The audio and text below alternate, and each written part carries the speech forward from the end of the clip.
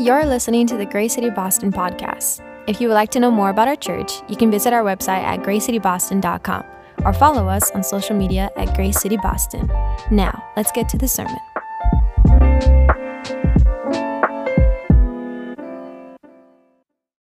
Good morning, church. All right, there we go. It's so good to be with you this morning. If I haven't had a chance to meet you yet, my name is David, and I'm a local barista around the area. They just let me talk here sometimes, and so I'm here to give the message today. No, I'm kidding. I am a barista, but just part-time. I am a church planting resident here at Grace City, which means that I get to learn from you. It means that I get to learn from the staff and from church planting in the city with the hopes of church planting somewhere else in the city of Boston one day. And so it is always an honor. It is always a privilege to be able to come here, to be able to share the word, read the word with you all today. And so we have been in this series called First and Last. And First and Last has really been about how Jesus is before all things, he will be after all things, and the Old Testament, therefore, is all about Jesus. Jesus is the fulfilling, and he is the full culmination of the Old Testament stories. Now, we didn't just pull this out of thin air, right? We didn't just sit around in our office and make this up. This is something that we found from the cues of Jesus, something from Jesus' words. If you've been here for the last couple of weeks, you've heard this every week, and you're probably sick of it by now, but it is Luke 24, and it says this: "He told them, 'These are my words that I spoke to you while I was still with you.'" This is Jesus speaking. "That everything written about me in the law of Moses, the prophets, and the Psalms must be fulfilled." So he's claiming the law of Moses, the prophets, the Psalms. He's claiming the Old Testament is about him. Then he opened their minds to understand the scriptures. He also said to them, "This is what is written. The Messiah will suffer and rise from the dead the third day, and repentance for forgiveness of sins will be proclaimed in his name to all the nations, beginning at Jerusalem." Now, you may be sick of this scripture by now, but this scripture, as well as this series, I absolutely love. And mostly because there is a fallacy that goes around quite a bit, that the Old Testament God is quite different than the New Testament God. This is a fallacy. This is not correct. But there is this idea that the God of the Old Testament, at best, he's moody, but at worst, he's wrathful and he's angry and he always wants vengeance and he's evil. So we see this in the Old Testament, and if you're entering into spaces talking about deism, especially talking about deism with the Christian God, this will come up quite quickly. That the God of the Old Testament is very moody, he's very angry. And this, we believe, this we claim, is not true. But if Jesus is the culmination of all of the Old Testament, if our God is who he says he is, he has never once changed. Amen. So our God has been the same when he was the God of Abraham, when he was the God of Joseph, as we're going to read today, and our God is still the same. And our God will always be the same. This is good news, okay? So I love this first and last. We're going to see that our God has never changed. Now, I want to take a survey really quick. Raise your hand if you are familiar with the story of Joseph, right? We're not recording this. This isn't going to be like written down so that we can take notes on you later. This isn't what's happening. But the story of Joseph, I only ask because it's a good story. And when you hear it for the first time, it's a little bit different than when you've heard it for the fourth or the fifth or the sixth time. So if this is the first time that you're hearing the story of Joseph, this is going to be good. This is going to be really good. And so the story of Joseph is a wonderful, wonderful story. It is a long story. It's a very long story. In fact, at the end of Genesis, it is 12 chapters long. So buckle in. We'll be here until about 5 o'clock tonight. We're going to go through all 12 chapters. I'm kidding. I'm going to have to move through some of this. Regrettably, I'm going to have to miss a couple places in the beautiful story of Joseph. Now, do me a favor. I beg you, go test my work. Go check my work. And please go read the story for yourself. If you have not read the story of Joseph, this is your homework. Welcome to summer school. You must, if you have not, or if it has been a while, you must go read the story of Joseph. It is incredible. It is incredible. And so that is your homework for today. There is a lot of scripture today, okay? And we're not going to go through all 12 chapters, but this sermon is completely chock full of scripture. That's not a bad thing. right? Because David's words will not last that long. They will fade away. They're not that important. David has very few, very eternally important things to say. The Bible, on the other hand, God's word, will always be relevant, and it has incredibly important things to say for us today. And so our scripture is just all the way throughout the sermon. That's a good thing. That's a good thing. But please hang in there with me, because there's a lot of it. Hang in there with me, and we will hear about Joseph and our God who never changes. So we're going to go through 3 different lessons today. You might not have known this, but Joseph is going to teach us about these 3 things. He's going to teach us about contentment and the Karate Kid. He's going to teach us about contentment and the Karate Kid. He's going to teach us about God's will and Tom Cruise, as well as you didn't know he was in there, but he is. God's will and Tom Cruise, and also he's going to teach us about radical forgiveness and resurrection. And so we're going to learn, if you want to follow the flow of the sermon, you'll be able to follow it this way today. We're going to learn these 3 lessons from the beautiful, beautiful story of Joseph. Let's pray before we get into this scripture, okay? God, we love you. We thank you. We thank you that you are with us, God. We sing these words that we will remember. And so, God, we tell these stories in public. We tell these stories out loud to remember who you are, to remember your goodness, to remember your provision, to remember the trials and the tribulations, but God, also how you overcame those. And so, God, we read this in the hopes that this brings you glory. God, we read this, we do all of this for the intent that it would bring you glory. So God, I pray anything that is of us, anything that is of the small name of Grace City, anything that is of my name that looks selfish, God, I pray that it falls flat. I pray that it looks obviously foolish and that it goes nowhere. Anything that is of me, I pray that it makes nothing happen. But God, anything that is of you today, God, anything that is of you, Lord, I pray that it pierces our hearts. And I pray that it rattles around in our minds and that we would leave here forever changed. So God, we pray this for your glory. And all God's people said, amen, amen. So we're going to get into our first lesson. But as Anna already read for us, Joseph has had a rough start, hasn't he? Now, maybe he was a little bit of a troublemaker in the beginning of the story, but the poor boy has been sold into slavery. So maybe goes on record as the worst big brothers in the world, but they sell their little brother into slavery, and Judah leads this charge. What a rough start.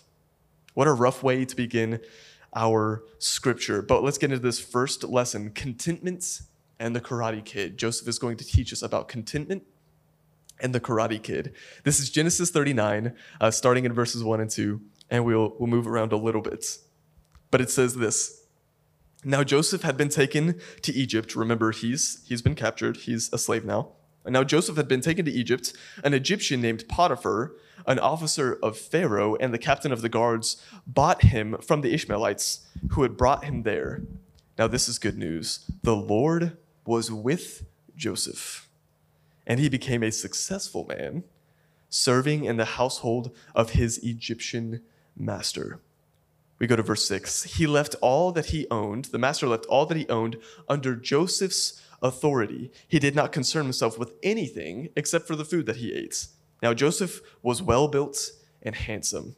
Our boy Joseph was looking good. So he was well-built and he was handsome. After some time, his master's wife looked longingly at Joseph and said, "Sleep with me." She's not leaving any questions here. She says, "Sleep with me." But he refused.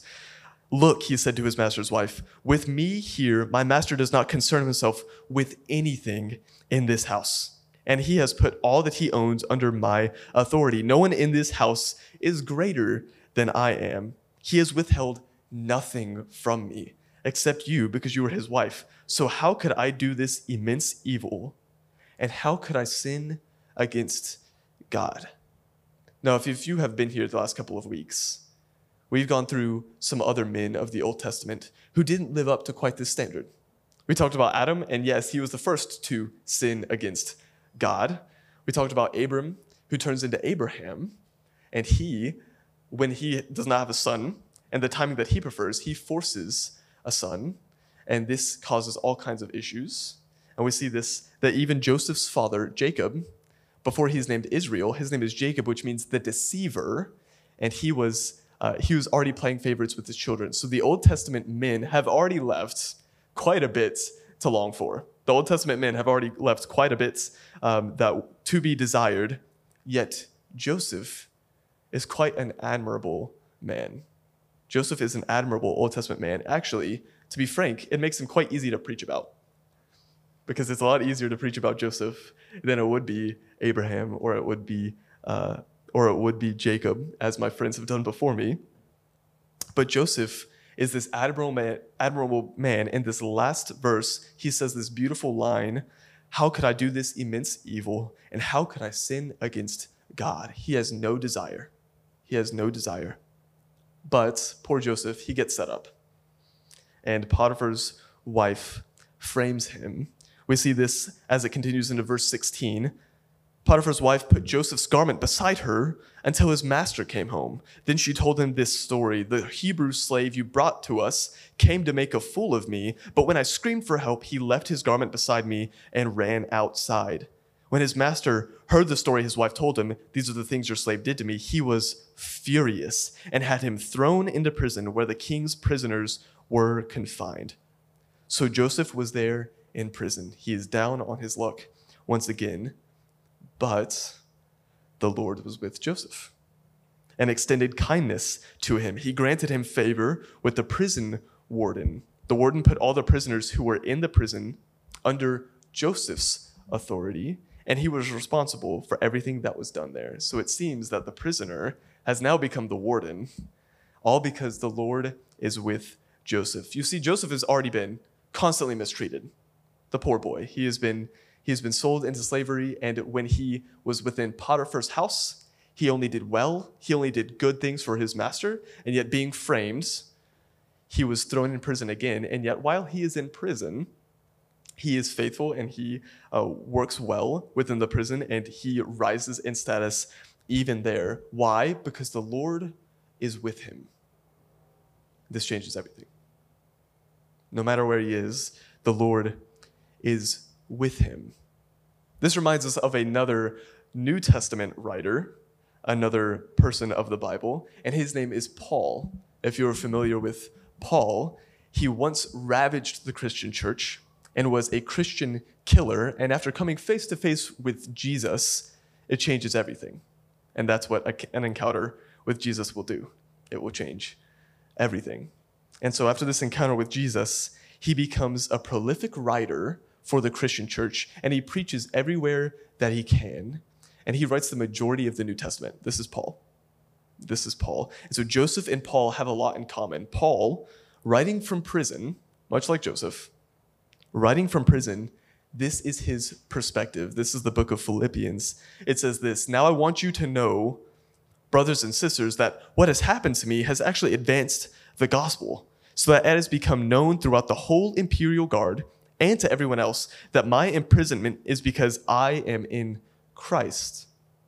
Most of the brothers have gained confidence in the Lord from my imprisonment and dare even more to speak the word fearlessly." So Paul says, though I am in prison, that is fine because the gospel is spreading. Finally, we see this wonderful perspective of Paul at the end of the letter. This is a powerhouse of a verse. You probably know it. In Philippians 4, he says this: "I don't say this out of need, for I have learned to be content in whatever circumstances I find myself." This is much like Joseph, right? "I have learned to be content in whatever circumstances I find myself. I know how to make do with little. I know how to make do with a lot. In any and all circumstances, I have learned the secret of being content, whether well-fed or hungry, whether in abundance or in need. I am able to do all things through Christ who strengthens me." I'm able to do all things through him who strengthens me. And so Paul and Joseph, though in the midst of unjust, terrible situations, they have learned the secret of contentment. Our first lesson, contentment in the Karate Kid. They have learned the secret of contentment. Dr. Tony Evans teaches this better than I could. And Dr. Tony Evans says this: "Contentment means being satisfied and at rest with where God has you, despite what's happening around you. listen to this, it's not natural or automatic. It must be learned.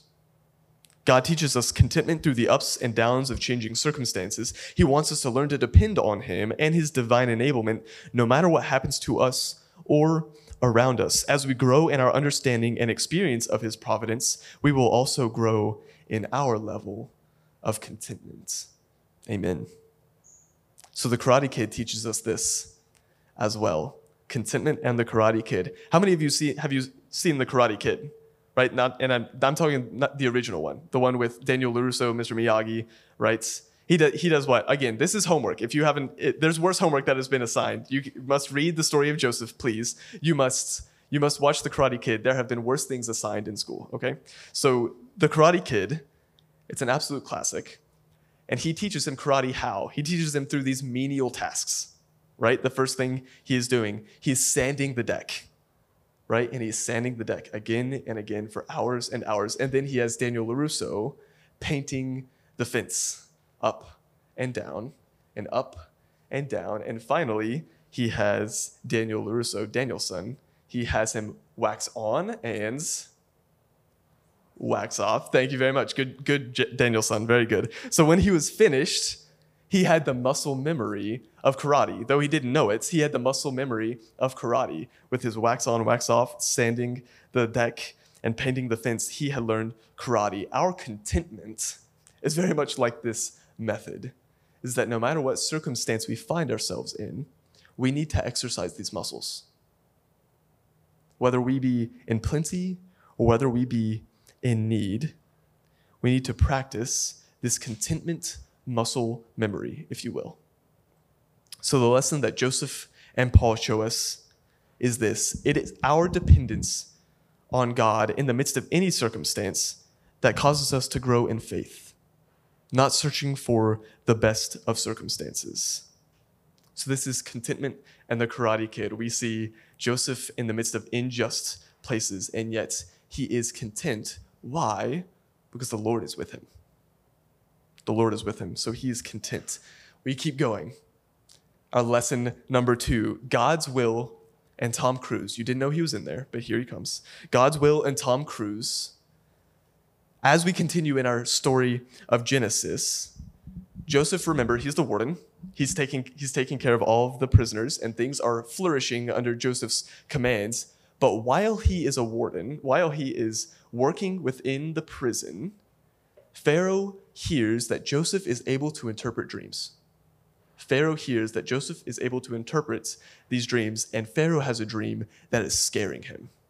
So he sends for Joseph, and Joseph comes and he tells him the interpretation to his dream.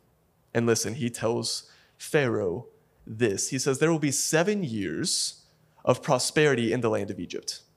There will be 7 years of prosperity in the land of Egypt. But Pharaoh, right after these 7 years, there will be 7 years of severe famine. Now, what would be good is for in the first 7 years of prosperity, take a fifth of the harvest and store it in storehouses so that when the 7 years of famine comes, Egypt will not starve. And Joseph advises Pharaoh just like this. This is the scripture that immediately follows this. Genesis 41. Pharaoh hears the interpretation of his dreams. He hears Joseph's suggestion, and he says this, the proposal pleased Pharaoh and all his servants. And he said to them, can we find anyone like this, a man who has God's spirit in him? So Pharaoh said to Joseph, since God has made all this known to you, there is no one as discerning and wise as you are. You will be over my house and all my people, and they will obey your commands. Only I, as king, will be greater than you. Pharaoh also said to Joseph, see, I am placing you over all the land of Egypt. Pharaoh removed his signet ring from his hand, and he put it on Joseph's hand, clothed him with fine linen garments, and placed a gold chain around his neck. He had Joseph ride in his second chariot, and servants called out before him, make way. So he placed him over all the land of Egypt. See, Joseph has come a long way. He was sold by his own brothers to a slave trade. He was purchased by Potiphar, and while being faithful in Potiphar's house, he was set up, and he ends up thrown in prison, And while being faithful where he is in prison, Pharaoh finds him and makes him second in command over all of Egypt. I'd like to point out, this was 13 years after his first dream. This was 13 years after hearing from God the prophecy that his brothers, or that he would be in a royal position. And after 13 years, he finally finds himself here. At what point, I must ask you, at what point did it seem like Joseph was on the right path? At what point did it seem like Joseph was going to make it, or Joseph was going to build his resume in the correct way to be able to be the royalty that Pharaoh needed him to be? At what point when he was in prison did this seem right? At what point when he was a slave in Potiphar's house did this look like it would happen? Now, if it were my 13-year plan, it would look very different. For my 13-year plan, I would advise Joseph, you need to get into some sort of royal decree. You need to be building your resume. You need to be finding references. This is really important for you, Joseph. If you ever have a chance to work for Pharaoh, for your brothers to bow down, then you really need to be working in this way. And yeah, God used him in a very, very beautiful but different way. I'd like to correct, while we're up here, I'd like to correct some damaging theology. There are some damaging beliefs that are pretty common amongst Christians, amongst us, that I would like to acknowledge today. There are many times, there are certainly many options that we have when we are weighing our choices, we are weighing our college majors, we are weighing our career paths, and we believe explicitly or implicitly that there is God's will, and then there are the other wills. So there is God's will in the midst of these amoral or non-moral decisions, that there is this path that we must find, and that is the route that will lead us to God's favor. That is the route that will lead us to God's blessing. And if we choose the other route, we may be stuck with a life that is less full of God's presence and not pleasing to him. Now, I would like to put this at rest with one lesson. And this is a hard lesson, but this is a good lesson. It's sobering, certainly, but it's comforting. It's that, my friends, we are not able to thwart God's will. We are certainly not powerful enough to get ourselves away from God's presence. Wherever we go, he is with us. So this is the lesson for today. We should refrain from worrying about what the future holds and rather delight in the one who holds the future. You see, if he holds the future, if he's the one who is providentially in charge of Joseph and providentially in charge of us, then we can rest in the fact that he already knows where we will be. And he has ordained this, and he loves us through this process. So let's talk about Tom Cruise. There's a movie that he was in 2014. You probably haven't seen it. It's called Edge of Tomorrow. Has anybody seen this? Anybody seen it? We have one. Last service, nobody. It was not a single person. So we have one, The Edge of Tomorrow from 2014. The rest of you have not seen this movie. It is not homework. It's okay. It's not an incredible movie. Go watch The Karate Kid. Go read the story of Joseph, please. Don't really worry about The Edge of Tomorrow. But as we see this is the premise of Tom Cruise's movie, is that he wakes up in the middle of a battle. He wakes up in the middle of a war, and he has an experience where at the end of the day, he finds himself in the middle of a battle amidst the war, and he dies, and he immediately wakes up in the same place that he woke up that morning. And the identical experience happens again. The same people talk to him, same experiences happen, and he lives his life. And when he comes to that battle once again, and he dies, he's back in that same spot right in the beginning. And so we see him relive this day again and again and again. And the poor guy, we see Tom Cruise die 26 times within the movie, as he passes away 26 times. And in the protagonist of the novel that this is based upon, the protagonist dies 300 times. And so we have this idea that Tom Cruise is trying to find exactly the right avenue, lest he be doomed forever. And if he were to choose the wrong avenue, then we know that it is death for him. I fear that we often believe that our God's will is much like this, that there's only one right and good path, and if we don't stumble upon it, or if we don't find the one right good path, then it is doomed for us. My friends, this isn't true. This is not true. Our God goes with us, and we are to be faithful. We are to be faithful like Joseph. We're to be faithful like Paul, where we find ourselves. So if God's will works this way, our chances don't look very good. But, my friends, you are not able to thwart God's will. We are not able to thwart God's plan, and he goes with us. And so I don't know where you are right now. Maybe you didn't even worry about this before you came in here this morning. Or maybe this is something that has bothered you, and you're choosing between college majors, and you've chosen your second major, and then your third major, and now you're on to your fourth major, whatever it might be. Or maybe you are deciding between careers, or deciding between staying in Boston, going from Boston. This is a transient city. These decisions, we talk about them often.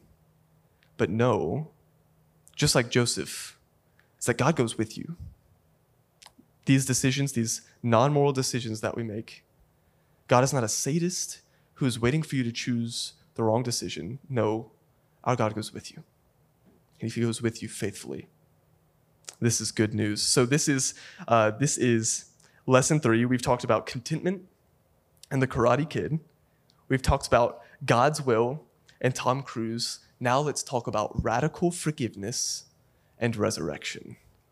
Radical forgiveness and resurrection. As we continue in our story of Joseph, this is the twist in our story. Joseph, he is in charge of Egypt. He's controlling the output of grain, and he's controlling the trade that's happening in the midst of famine. And we think the story may end here, but he sees his brothers again. Yes, the same brothers who sold him into Egypt. He runs into them once again. They don't recognize him. This makes sense. They don't recognize their brother because he's supposed to be dead for one, and then on top of that, he's in charge of all of Egypt. So he's in an uncanny place. So they don't really expect him to be at Pharaoh's right hand, and yet their brother stands there. And then lastly, their brother would be speaking a different language. He would be speaking an Egyptian language, while of course they would be speaking Hebrew. And so they do not recognize their brother, and this is the interaction that takes place. Genesis 42, the sons of Israel, remember this is the sons of Jacob, were among those who came to buy grain, for the famine was also in the land of Canaan. Joseph was in charge of the country. He sold grain to all its people. His brothers came and bowed down before him with their faces to the ground, kind of like a dream that Joseph had 13 years ago. In this moment, Joseph has a decision. This twist of a story, this twist ending, Joseph has a decision. What will he do with these brothers? They've wronged him, they enslaved him, and they sold him, and they think he is dead. And Joseph sees them bowing down before him. And Joseph chooses to see if these are the same brothers who sold him into slavery. Joseph chooses to test and see if these are brothers who are still willing to sell a brother, still willing to harm so that they may have the upper hand. And Joseph tests his brothers. We see this in Genesis 44. Joseph commanded his steward. This is a brilliant process. Joseph commanded his steward, fill the men's bags with as much food as they can carry, and put each one's silver back at the top of his bag. Put my cup, the silver one, at the top of the youngest one's bag, along with the silver for his grain. So he did as Joseph told him. At morning light, the men were sent off with their donkeys. They had not gone very far from the city when Joseph said to his steward, get up, pursue the men, and when you overtake them, say to them, why have you repaid evil for good? Isn't this the cup that my master drinks from and uses for divination? What you have done is wrong. So Joseph sets them up. Joseph sends them with a test and sends this cup with the youngest son, Benjamin. And the brothers respond, and when they're told about the silver cup, this is their response. Not very wise, but they say this: if it is found with one of us, your servants, he must die, and the rest of us will become my Lord's slaves. Now, I don't know why they decided to up the ante. I don't know why they decided that this would be the better measure, but they are so convinced that they do not have the cup, the stolen cup. They are so convinced. And so they said, if it is found with one of us, your servants, he must die, and the rest of us will become my Lord's slaves. The steward replied, what you have said is right, but only the one who is found to have it will be my slave. The rest of you will be blameless. Only one will be guilty. Only one will go guilty. The rest of you would be free to go. Benjamin, as we know, has the cup.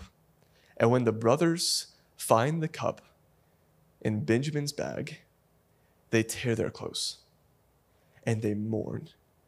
And they know that Benjamin is destined to be a slave, to be sold as a slave to the Egyptians.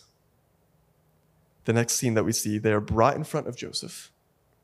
And being brought in front of Joseph, Judah, interestingly enough, Judah, the one who originally sold Joseph, says this to his brother, who he does not recognize.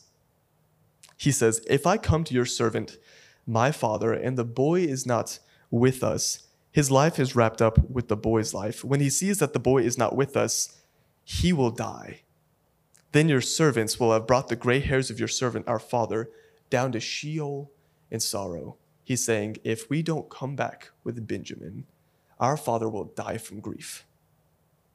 Your servant became accountable to my father for the boy, saying, if I do not return him to you, I will always bear the guilt for sinning against you, my father. Now please, this is beautiful. Now please, let your servant remain here as my Lord's slave. Let me remain here as my Lord's slave in place of the boy.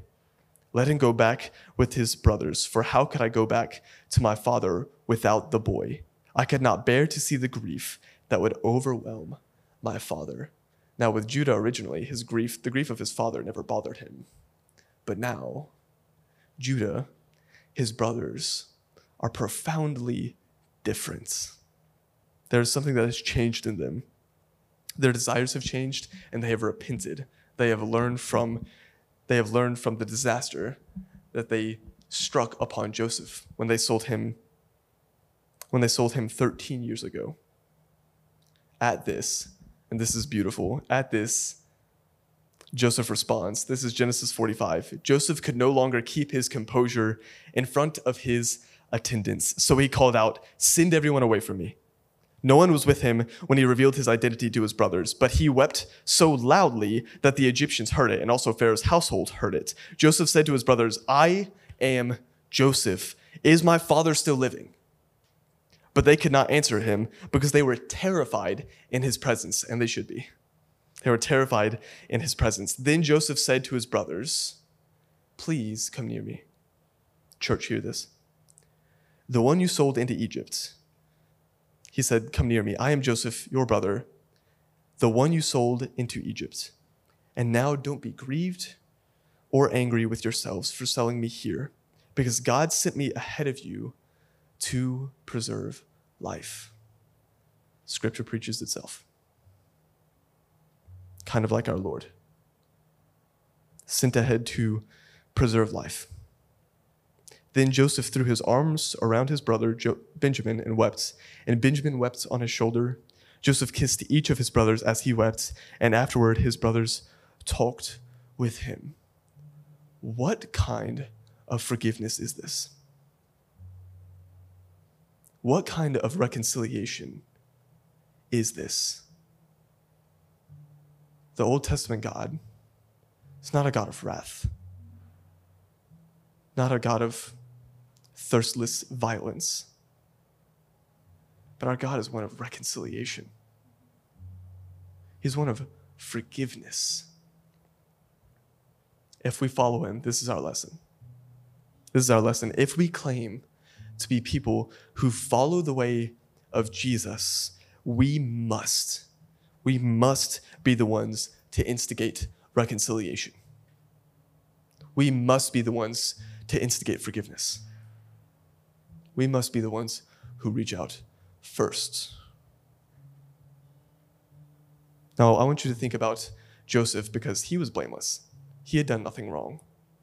And two, he also had all of the power at his disposal, and he chooses forgiveness.